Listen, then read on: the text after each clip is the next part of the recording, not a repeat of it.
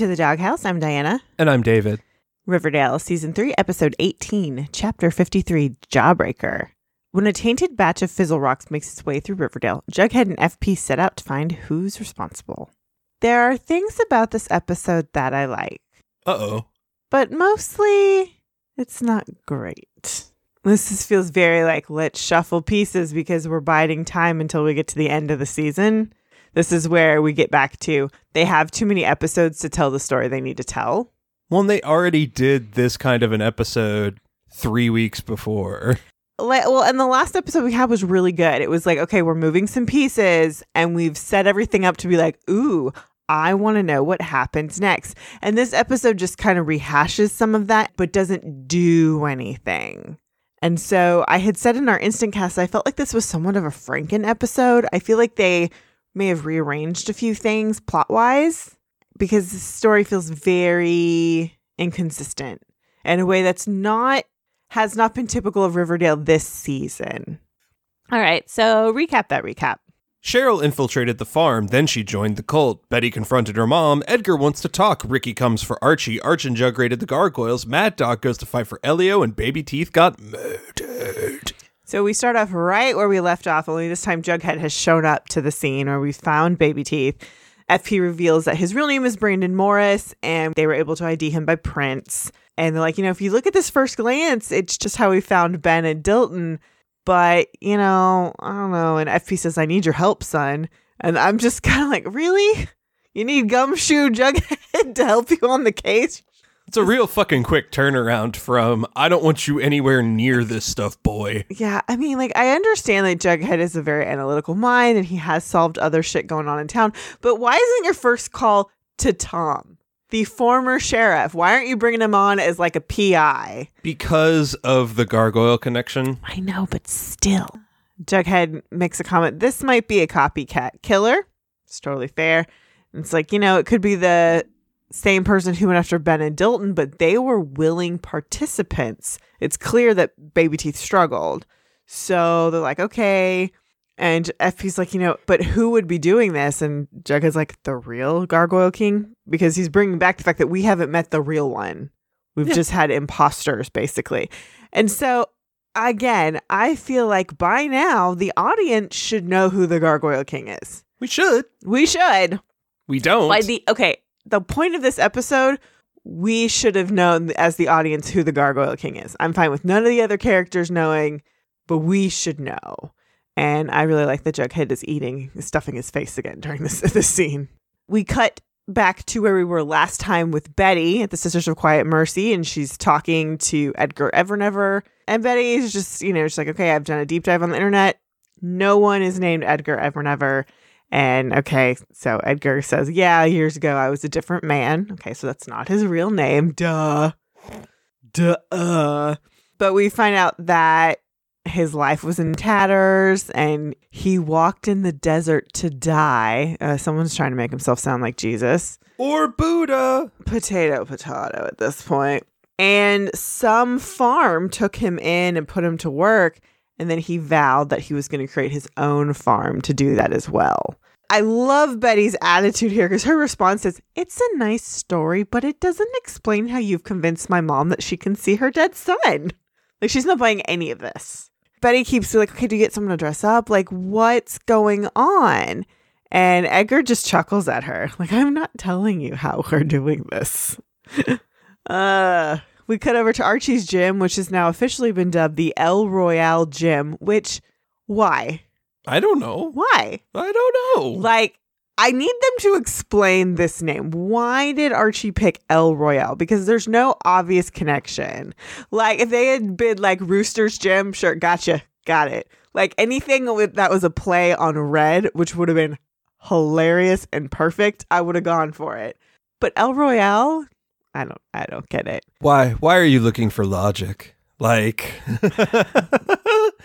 because my brain you've works. watched this show long enough. You should know there's no point. But it was a perfect place to do something cheeky and cute, and they did not. Yeah, I'm not disappointed. Smart. I'm disappointed. Sometimes they are smart, okay? Okay, sometimes they're smart. Sometimes. So Arch's like, let's bring it in. We're all pissed about baby teeth. We need to honor our fallen brother. And then Mad Dog shows up, says he's dedicating his next match to baby teeth. And they're all like, what? And apparently there's this thing called gilded gloves. Barf. And he's competing in it. So we cut to the doghouse. Hey! It's the core four. And Veronica is asking Archie, how's your boxing career? And Archie's like, your pal Elio is organizing a boxing event called the Gilded Gloves. And Veronica's just like, oh, brawny young men, shirtless in shorts, go on. Gross. But Archie asks if she could help get them into the tournament. That way they could, he wants the guys to have a boost after what happened with baby teeth. And Veronica's just like, oh, I'll try.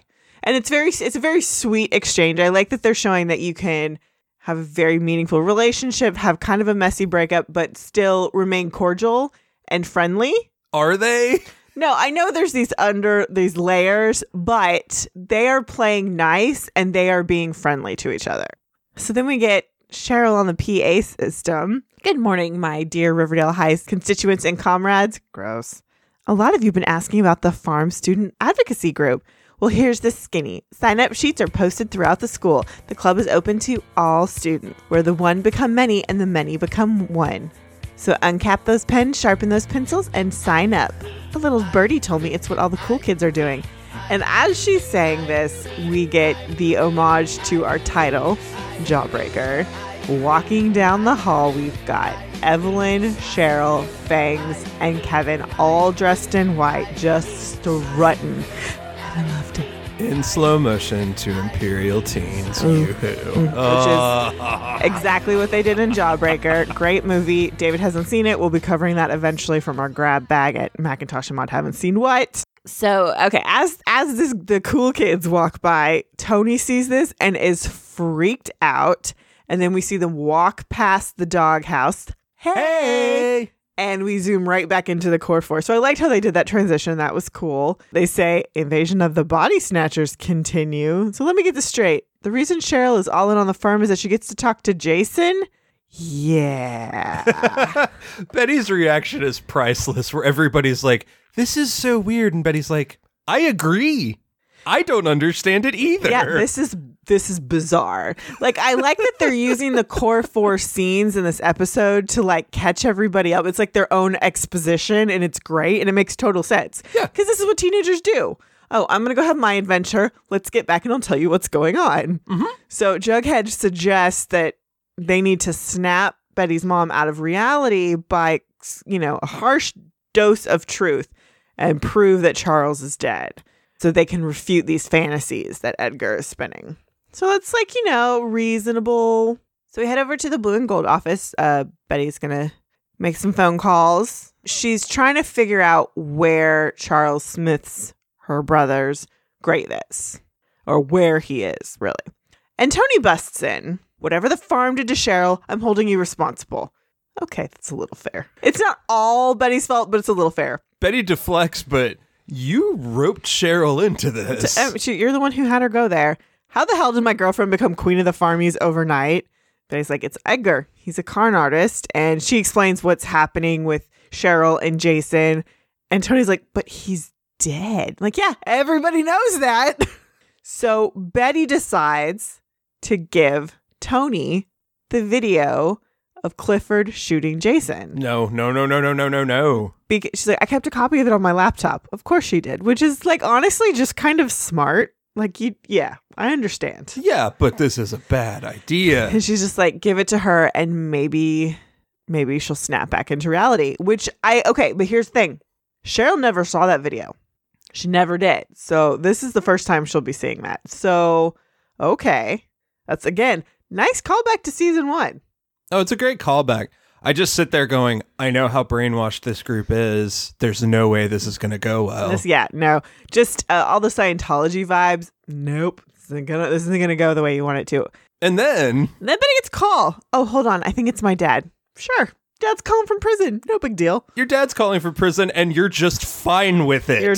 You're like, yeah, I'm going to take a phone call. Well, what that establishes is that she is talking to her dad more regularly, which is not good. It's not bad. It's not great. It's not good, but it's not bad. It's concerning. True. So now we head over to a steam room, and we see Elio in there enjoying himself. And Veronica pops in a towel. This is a fucking great power move, and I love it from Veronica. It is. So Elio's like, this is the dude's steam room. And she's like, I came to talk business. I want to get on the Gilded Gloves. And he's just like, you don't know anything about boxing. You'd be surprised what I know about hot, shirtless, muscular bruisers. Fair. So she mentions Archie. And Elio's like, he's a bum, and bums have no place in my tournament. Now get out of my steam room. Veronica says, okay, fine. But remember this. I tried to keep things civil. And then she leaves. Like, this just feels gross. It's just gross. I guess it does. But for me, it felt like Veronica just being like, I'm in fucking charge and fuck you, motherfucker. Like, you don't intimidate me, Elio. I kind of love it. I love that she has somebody on her level, not her dad, but on her level that she's not scared of, that she can play with, because she's beaten Elio before.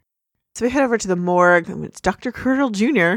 and they're examining baby teeth. And he's like, okay, he suffered a lot of trauma and your friend died of blood loss from the pulling of his teeth, which occurred pre-mortem.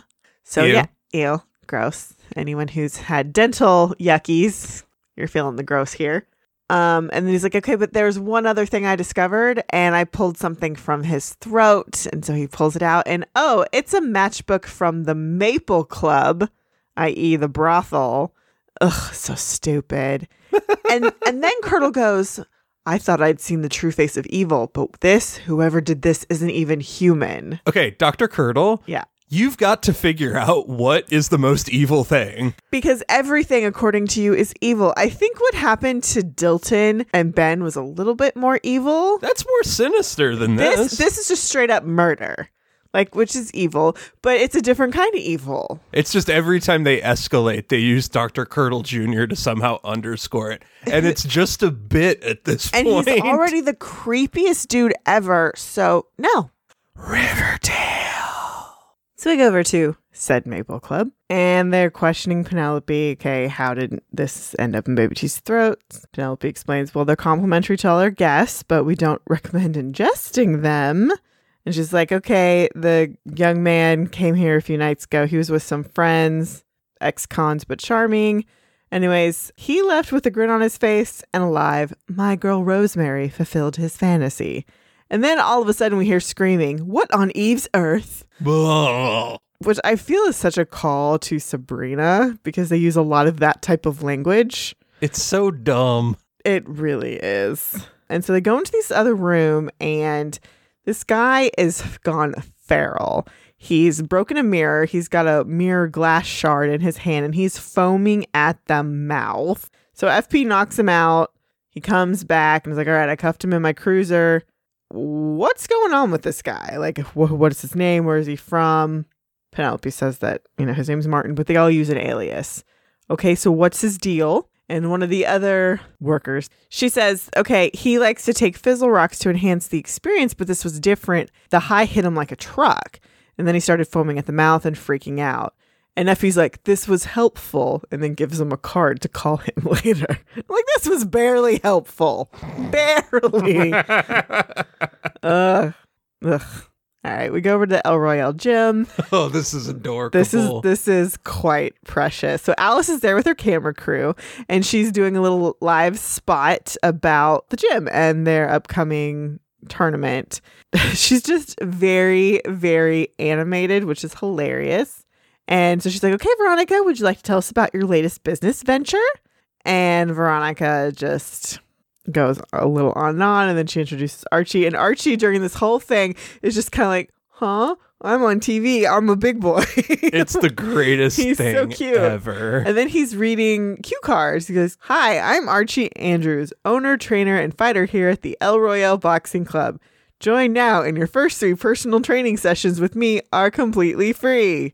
Which he wasn't prepared for that. Yeah, he looks back at Veronica. He's like, what? And, anyway. And then he says, I got a message from Randy Bronson. I want my rematch. Let's settle this for good. And then Alice, steps in front of him. Strong words from a local hero. Live from the South Side. I'm Alice Smith, RIVW.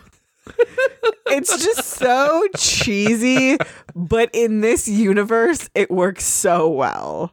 We go over to prison, and Hal is there talking to Betty. Apparently, Alice has filed the divorce papers, but Hal hasn't signed them yet. And he asks if she's started seeing anybody. And Betty's like, well, she spends most of her time at the farm with Edgar, who's a con artist. And he's got her thinking that she's seeing Charles. And instantly, Hal says, that's impossible. Charles is dead. Who actually killed Charles?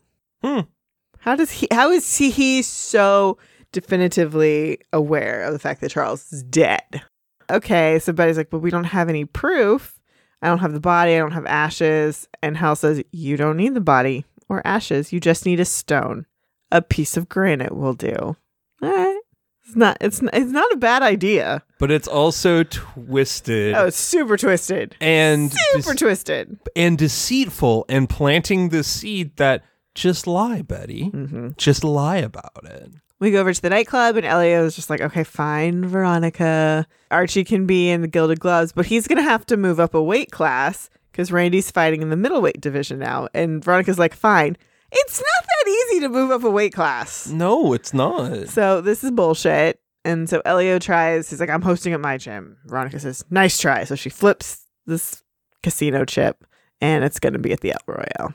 All right, whatever. It should have been shown as a double-headed It should have. You doofuses. Yeah, whatever. We head over to jail, and the dude from the Maple Club is still foaming. He's been locked up. When he finally comes down, we'll ask him where you got the fizzle rocks. My bet is it still Kurt's. FP says, all right, we'll have forensics run a test on the fizzle rocks he had on him. Because they're like, yeah, something's up. So now we go to Cheryl's room, and she is watching the video of Jason being shot by Clifford that we saw from season 1. And Cheryl's just like, why did you show this to me? And Tony says, you need to be reminded of the truth. Cheryl, you're not talking to Jason at the farm, and the truth is all right here in the video. And Cheryl just goes, instant denial. With technology these days, anything is possible. This is fabricated, which is such Scientology bullshit. She goes on, detractors can spin any story they want. And Tony is just like, okay, Cheryl, have you ever hugged Jason? And Cheryl instantly starts to fight. Yes, of course. Now, enough of the third degree. She's clearly hiding something. And so this is, I believe, part of Cheryl's coaching from the farm. That if anybody asks you anything to provide proof, like you just say, yes, of course. We head over to Sisters of Quiet Mercy, and Alice is in her room cell thing. She's meditating. And Betty walks in, and Alice is a little surprised. Betty asks, are you engaged to Edgar? All right, I like Betty not mincing words, like just getting to it. Edgar and I have a deep understanding of one another. Okay, that's what I thought. I want to show you something. So they go somewhere. They go to a cemetery. She takes her a headstone that says Charles Smith. What is this, Betty? I paid someone to track down Charles' grave. I'm sorry, Mom, but you haven't been talking to him at the farm. Your son's been here, dead, buried for the last 5 years. And so then they get back in the car, and Alice is crying. She's just so sad. And Betty's like, I know, Mom. It's so sad that you won't let me be happy at the farm. And Betty just kind of sinks. Well, fuck. Yeah. I don't know when you're going to give up, Betty. You saw his gravestone. I'm sorry, Betty, but I spoke to my son this morning. And Betty's just like, I'm sorry too, Mom. And then there's a rag over her mouth and nose, and the gal starts gasping. She fucking chloroforms her mom. Yep. She's just ready for that. Yeah, she was just ready to chloroform her mother. This is weird. A little bit. We go over to Pops, and Archie's, finishing up a plate of food, and Veronica shows up. Bon appetit, champ. And it's a plate with like 4 burgers covered in fries. She's like, you're making up for lost calories. Ronnie, I feel like Jughead. Love it. Love it. Love it. It's a great call. His delivery on that is precious. And Veronica's like, that's the idea, Archie. So cute. I'm into it. We go over to the El Royale gym, and it's for their photo op weigh-in. Okay, Randy Ronson on the scale at 159 pounds. Archie Andrews to the scale, 154 pounds. I don't believe that for either of them. He makes weight. He's going to cut it, immediately, but... Yeah, you just have to make it for weigh-in. That's all that matters. Pretty much.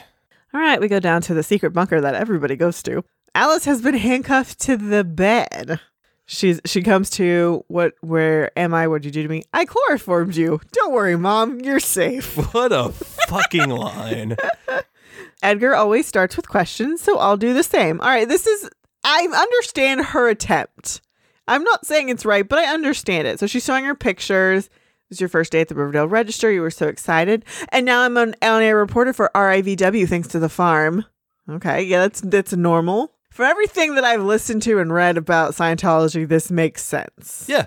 Like, I'm cool with it. And I will always rag on Scientology because it is a bona fide cult. I do not feel bad about it.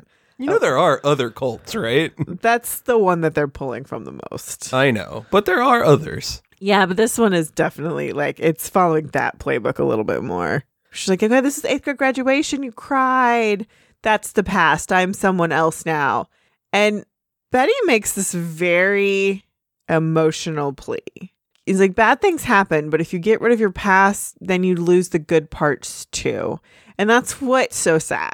I was just like, I lived with a murder in that house. Like, oh, you also raised me and Polly in it too. And there's no connection between Alice and Polly at the farm. They're not family there at all. They just happen to be there at the same place. And Alice has decided to just throw away everything, including her daughter. Yes. And that's what is so heartbreaking and sad.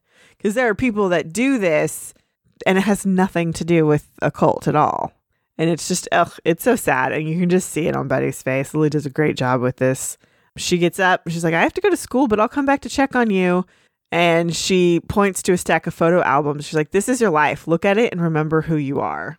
We go back to the doghouse. Hey! We're at the doghouse a lot. Yeah, we're at the dog. We haven't been there for a while. It's kind of fun. Core 4 is sitting there, and Jughead's is like, you locked your mom in Dilton's bunker? Yeah, it was the only place where she'll be safe from the farm, Jug.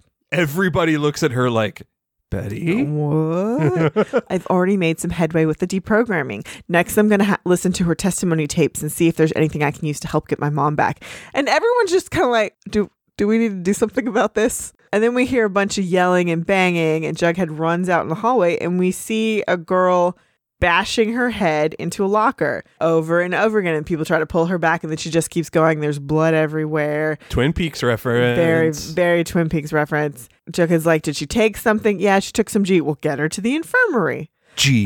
Some G. And then Jug's cell phone is vibrating. He's like, hey, Dad, Jug, I need your brain. And we cut to FP. There's a guy freaking out in the back of his squad car. Another guy on a nasty trip. Can you meet me at the station? Yeah, I'll be right there. So we go back to the jail, and they've got the dude from his squad car locked up. It's got to be a bad batch. One that causes Fizzle Rock psychosis. Just say it's fucking meth already. Yeah, and they're just like, okay, it's being cut with something. Bath salts, maybe. We need to catch whoever's dealing this garbage before someone turns up dead. And then they kind of look to the other cell where the original guy we met, Martin. He's like, it looks like our John is almost ready to talk. We cut over to the school bathroom, and Tony's like washing her hands. And then right behind her, all creepy like, she turns around and there's Evelyn. Evelyn! What are you doing? Tony, you're detracting Cheryl from her studies at the farm, but I'm not going to let you ruin her. Line of the century. Ruin her? Bitch, I love her. Yes! Fuck yeah! Hell yeah, Tony. And she loves me. The farm is fulfilling Cheryl in ways you can't even begin to imagine. What? What does that mean? I love Tony is just like, I find that hard to believe. I mean, we saw their sex scene. Everybody left happy. Mm-hmm. The sex part, not the actual scene. Everybody seemed to have a good time at the sex part. Okay? That was very important. They enjoy each other's company quite a bit. Oh, so good. Love it. Love it. Have a blessed day. Yeah. This is the first time they've actually had Evelyn behave in a creepy way. Everything else has just been kind of circumstantial, but this is like, oh, straight up. Oh, yeah. Evelyn's making a turn finally. Yes. Where it's no longer true believer, and now it's second in command. Yeah. So we go over to the gym, and the guys are finishing up in the locker room, and Mad Dog comes in. He's like, I need you to know something about Randy. He's juicing. He's taking some sort of powder. I saw Elio give it to him, made him crazy strong. And Archie's like, Elio's afraid that I might win. It's like, don't worry, like, no worries. And Mad Dog's like, no. I looked into his eyes and he wasn't Randy anymore. It was Rage. He'll kill you unless you take something to level the playing field. So he hands him something. We assume it's G, but we never actually see it. All we can see is like a baggie. It almost looks like there's gummies in it, but like you don't actually see what it is. And Archie's like, I don't take that stuff, which, you know, good job, Archie. Well, when you see Randy in the ring, you might want to. So we go over to Pops and we see JV is wearing an elf hat with ears and she is playing G&G with Ricky. No. It's like, okay, 13. What does that mean? That's a good roll. Sadly, your elven army is no match for the legions of gargoyles at your doorstop. Like, JB's upset. It's okay, JB. You got further in this quest than I did at your level. And JB's like, okay, can we play another round? You sure your parents don't mind you staying out so long? Nah, it's like I told you when we met. They're busy. And Ricky says, same with my parents. Which we know he doesn't have parents. Oh, no. This is fucked up. Yo. Yikes. So we cut over to the interrogation room at the jail. And they toss the thing of fizzle rocks in front of the dude. And like, what does this mean? G's for gargoyle, I think. Which gargoyle? Is it one in particular? Some guy named Kurtz. Okay, do you know where he is? How should I know? And then FP and Jughead are like, okay, Kurtz is the cook and he's selling too, but we need the kingpin. I'm going to go pay Hiram Lodge a visit. And like, FP goes to leave. Okay, we never see this meeting. We never see Hiram. Hiram's just kind of been MIA for a little bit. Jughead, why are you not telling him about your mom? This is when you need to come clean. Like, this is where Jughead just said, like, Dad, Hiram's not doing the drugs. It's Mom.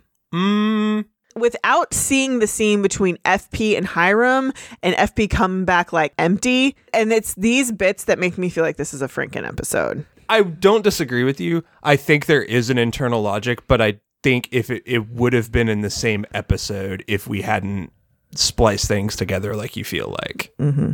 We cut down to the bunker. Betty walks in and she sees a bunch of smoke, and Alice is standing over a trash can setting fire to the photos. So we go back to school, and Betty's, putting something away in her locker, and Evelyn comes up behind her. Betty, Evelyn, you wouldn't happen to know where your mom is, would you? Am I my mother's keeper? And Betty looks very strung out, which is appropriate. Well, she missed bed check last night, but somebody did see you visiting her room yesterday.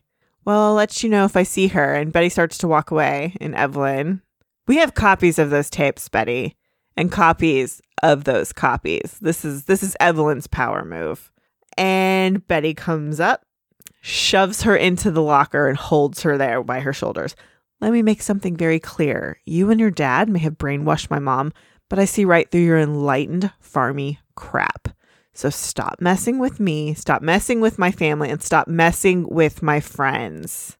And this is when Evelyn tries to shove her off, and Betty goes right back in, and this time puts her arm up against Evelyn's neck, literally barring her from moving. Dark Betty.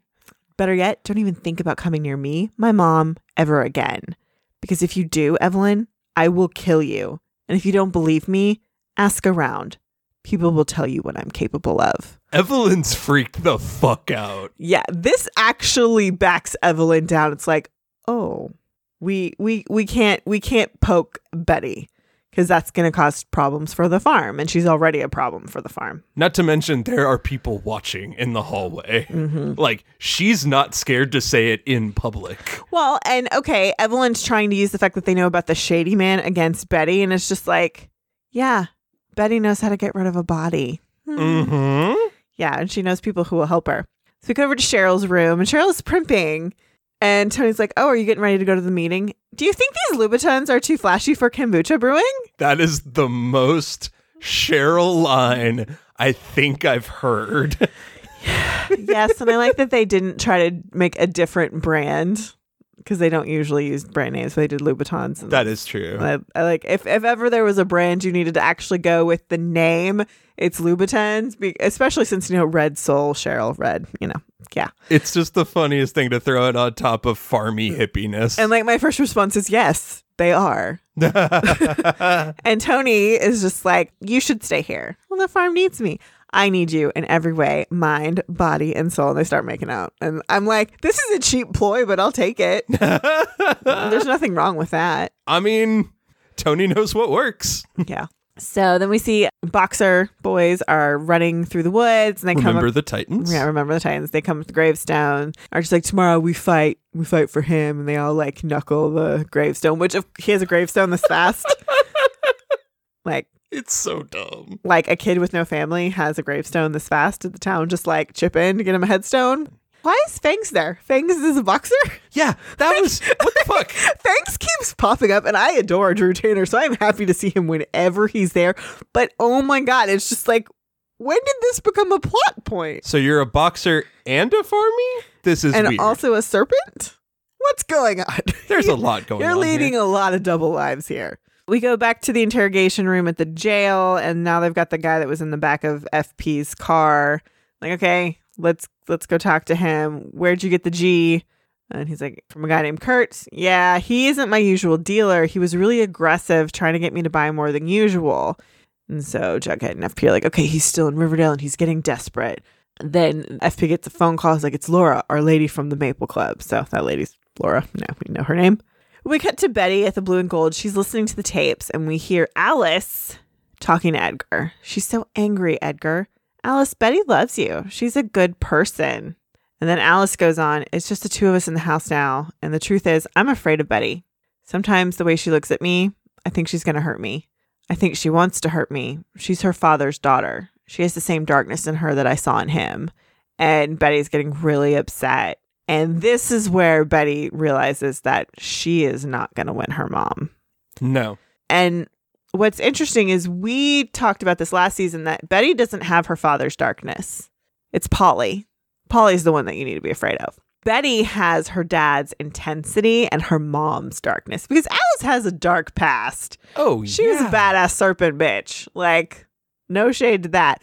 But Betty is a better balance of that. And Betty is only pushed to this when she feels like it's necessary. Well, and I can understand she has elements of that darkness. Yes. Which would freak her mom out. Of course. For mom seeing this from her dad for so long and she's seeing some of those same things. Yeah. I don't think she has the murder gene, but... Well, and I think a lot of Alice's, like, her fear of Betty is that Betty did all this bad shit with Alice, the shady man, and Betty is still going on with her life just fine, and Alice is not fine. And what I find particularly interesting is that Edgar says nothing bad. We're listening to the tapes with Edgar. He doesn't say anything. He says Betty is a good person. I love this because this is great, like, cult leader setup. Like, he didn't do anything bad. Like, he so far, what we've seen, nothing untoward. I love it. That's what you have to do that with your villains. You do. Now it's time to go back to the Maple Club. You hate this. I just hate Penelope because they made her so gross. I know. They just made her gross. If they gave her more of a Gladys vibe, of like, yeah, I'm a badass bitch who's running a brothel, it would be cool. But she's just so dripping with gross. Like, ugh. So FP shows up. He's there to talk with Laura. I'm like, okay, another crazy John. And she's like, no, some preppy kids were here. Rowdy. They're ready to start trouble. They weren't on drugs, but they were meeting. They're supposed to be meeting with their dealer in the lobby, but I guess he never showed. And Effie's like, okay, so how'd you get rid of him? And Penelope says, okay, one of them got a call. It sounded like the supplier was looking to reschedule. So they said something about a fight, and we found this in the trash. And they pull out a flyer for the fight at Archie's gym, and they're like, okay, this is our last chance to bust Kurtz. So Betty busts into Edgar's office at the Sisters of Quiet Mercy. What'd you do to my mom? What'd you do to make her say such horrible things about me on those tapes? Are you trying to turn her against me? Edgar says, everything your mother said on her tapes were her own words. And to be fair, you gave Alice some legitimate reasons to fear you. And Betty's like, you're not turning this around on me. Not while you keep feeding her lies, telling her that Charles, and Edgar cuts right in. Charles is a wound and she needs to heal.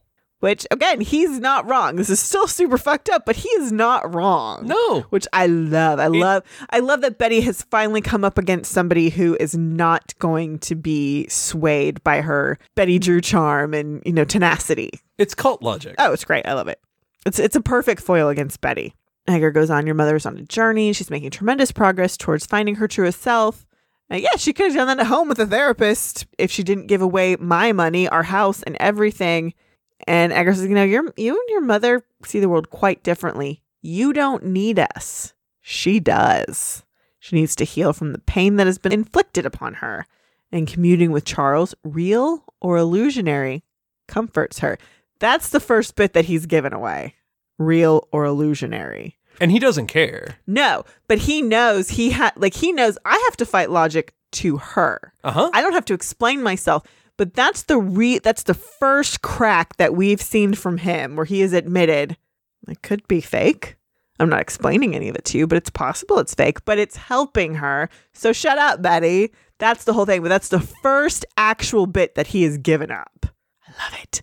And the answer is like, okay, this fills her in a way that no one else in her life can or does. It's a rehash of what Evelyn said to Tony, including you. Now, I ask you why, in your mind, is that a bad thing? Ooh, that's a gut punch. That's a gut punch. That's also just classic cult. Like, if it's helping her, then why is it a bad thing? It's really weird that he's that willing to engage with anyone outside of the cult. Well, because he knows that he needs to calm her down so she doesn't become a bigger problem because he's heard all about her. Like, she's a tenacious little fucker. So she's not going to let this go easily. No. So this is one of the things where he's like, I'm an adult and you're a child. I'm going to be smarter than you. I love that. I love an adult in this world who just looks at a kid and is like, I'm the adult. And just moves on with that. Like, I'm not going to entertain your teenage bullshit. Yeah, we'll see. Because we don't get that from anybody else. We'll see how well that works out for him, because it's Betty. We know. All right, so we go back to the bunker. She goes up to Alice. Okay, we're going somewhere. She gives her a blindfold. At least she's trying to keep where the bunker is secret from her mother. Yeah. And we show up at Pop's. And Evelyn's there. She's, she basically gives Alice to Evelyn. She's like, okay, she'll make sure she gets home safely. Take care of her, Evelyn, please. And Evelyn has her arms stretched out. That's all we've ever wanted to do. Barf. She won't look at Betty when Betty says that. No. Which is really interesting because Betty's very earnest in that moment. She does mean it. It's just like we know Betty hasn't given up, but she knows she has to let this thing go for now. Yeah. So, yeah. We go over to the Andrews house and Veronica's there with Archie. She's got a present for him. He opens it. She goes, what is this? It's for Luck. And it's a robe and trunks. And the robe has pops on the back. She's like, I'm pretty sure they're your size. Thanks, Ronnie. Thank you for believing in me. And Veronica's like, no matter what happens, I just want you to know that I'm always in your corner. And they just kind of have some meaningful looks. She's like, I got to go. Still lots to do. So she leaves. I'm like, okay, bye. And then Fred just walks in, sipping his coffee. Flying a little close there to the sun, aren't you? Oh, it's such a dad. Archie says, we're friends now, Dad. And Fred just says, yeah, friends. And he walks out of the room. It's such a dad thing to say. I love it. And sad. It's very sad because I'm going to miss moments like that. Again, this is why I say they just need to recast him. Oh, boy. Howdy. It's such a great bit for such an annoying scene because, they're going to put Varchi back together. That's okay. I'm okay with them eventually getting back together. But, then we need to continue with Veggie and we need to, let him play out with Josie. It's okay. We go back to school. We're in the girls' locker room. Tony's putting stuff away and Cheryl comes in and she's sniffling. Cheryl, are you okay? Evelyn said I have to make a choice. Oh, we already know where this is going. Fuck. Jason, are you? And Tony's like, Cheryl, Jason's a ghost and I'm right here and you love me. And Cheryl's crying. And she's, I'm sorry, Tony. I do love you, but I love Jason my whole life. And Tony's like, I'm not going to let this happen. There has to be a way that you can be with me and Jason. And Cheryl's, she's, still sniffling. She's like, there is, if you're willing to open your mind to it. Cut to second Jawbreaker scene, walking down the hallway. Now it's Evelyn, Cheryl, Bangs, and Kevin. And now we've got Tony all dressed in white. But what I love about this one is the way Fangs is grinning in the background, I can just see Drew Tanner's like, I'm a model walking down the hallway. And that's what he's doing in his head because he is grinning far too much for this scene. It's a bit ridiculous, but I adore it. They look at each other. Fangs and Kevin forever. I don't care if you're cult married. Just stay together. Stay together. I ship them so hard. Kevin deserves a nice relationship. We cut back to Betty listening to the tapes again in the blue and gold office. And we hear Alice say, Betty won't admit it, but she was deeply hurt by Hal. We all were, but she took it the hardest, which is fair. And I think that's true because Betty felt the worst about not realizing that her dad, the serial killer, was living in her house because she has prided herself on being this great detective. I think that's the more nuanced take of what we've been looking at here. Mm-hmm. We talk about the darkness of Betty, but it was like, that's not what happened. It's that Betty was the most hurt and pained by not realizing this.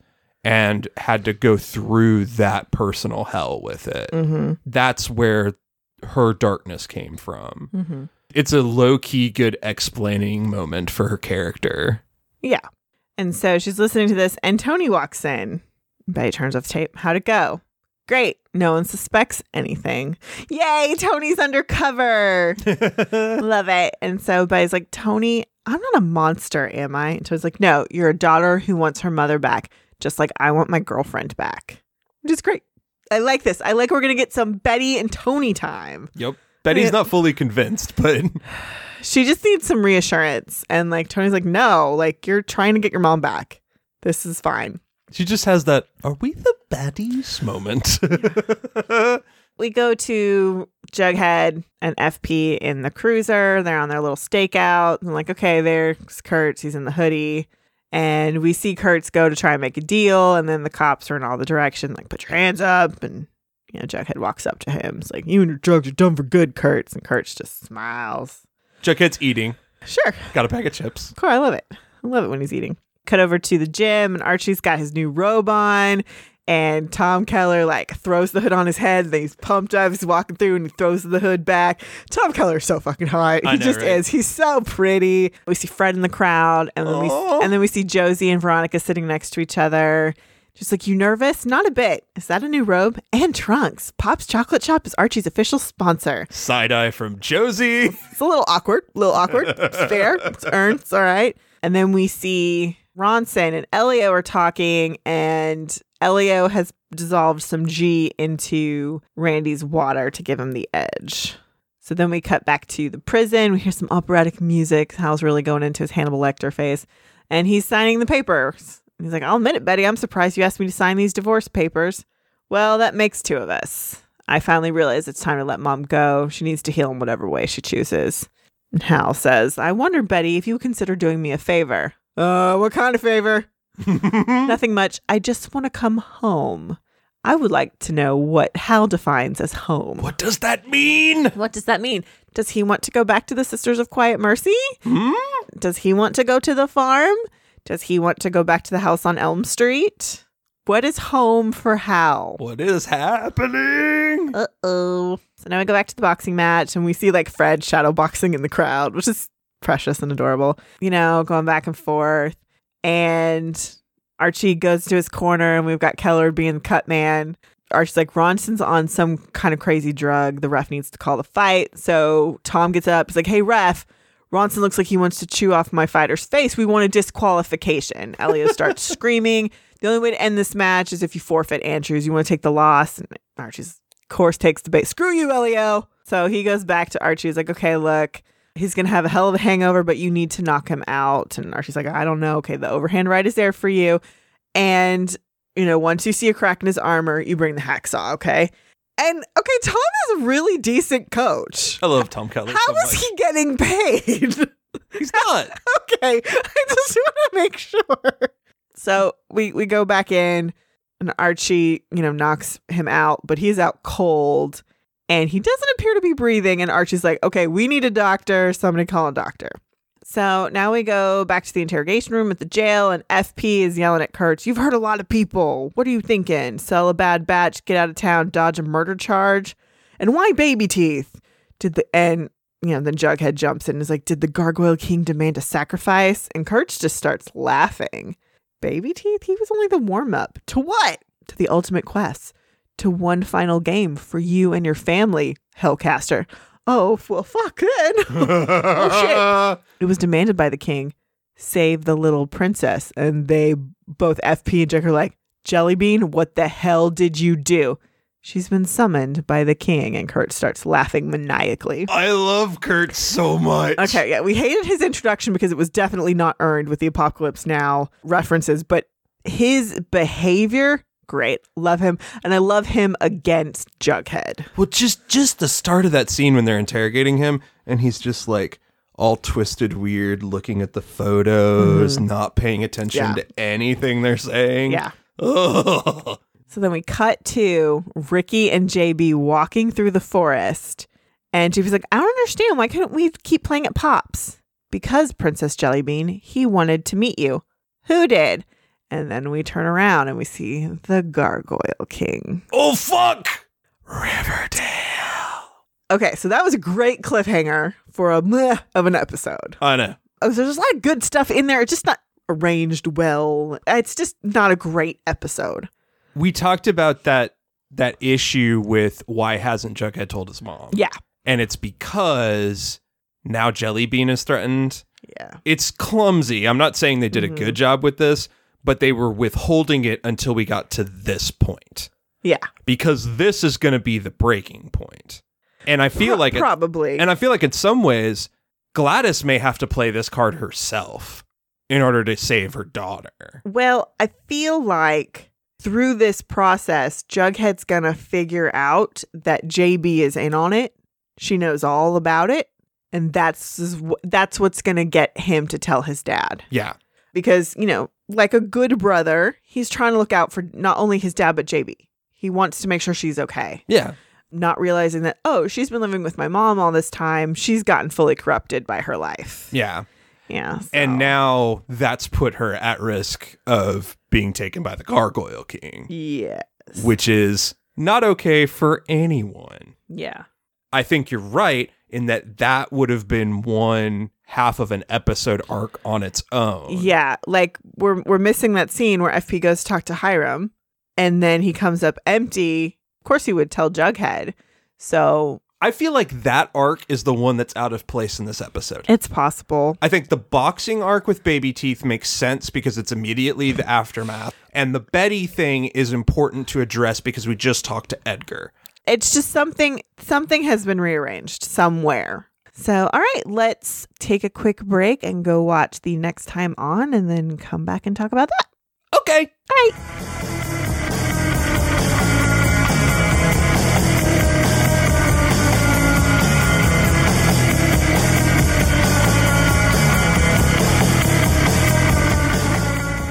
Okay, so the things that jump out of me. Okay, it does look like FP, Alice, and Jughead are going to be playing Griffins and Gargoyles against Kurtz. Yeah, they're getting roped into the game. And it does look like Gladys goes after Kurtz, so she's not connected in any way to the Gargoyle King. She's just a drug lady. That makes total sense. That makes sense. But I'm just glad that it looks like we might get confirmation of that because I know there's been some people speculating that stuff. It looks like Archie's being chased by farmies. Because there's a bunch of people running behind him all dressed in white. No, well, he's being chased by sheriff's deputies because they're blaming him for the death of Randy. We don't know if Randy's even dead. Because then we see him bust open a door that looks like the door to the Pembroke. Huh. So something's up, but I could believe Randy's dead, but we don't actually know that he's dead. Or Elio's trying to plant something else on him. Maybe. Or maybe say that like he's the one who's juicing or something like that. Which, can we please stop falsely accusing Archie of doing shit? Because that's been way overplayed. We see the return of Josie's dad and her saying, I got to get the hell out of this town, which we know she is leaving the show. She's going to go over to do Katie Keene. I mean, great. I mean, I'm glad seems to have a reason to get her out. One too many times of getting threatened while performing at La Bonne Nuit is just like, get me the fuck out of here so that I can go, actually do what I want to do. Exactly. No, I'm fine with that. It's just like, it's nice to see that they actually seem to have a plan to get her off the show. Yeah. Without killing her off, which, is the typical way they get rid of her. But she will be Josie McCoy on Katie Keene. Yeah. So that's cool. I also, the FP saying there will be a reckoning, I think we're in the middle of the game and we reveal the turn. He must have figured, it better get revealed next episode. It better. So, yeah, it'll be interesting. Yeah. Chapter 54, Don't Fear the Reaper. If they don't use that song, if they don't use that song, I'm gonna be so mad. That'll be interesting. All right, well. Till next time. Hashtag Go Bulldogs.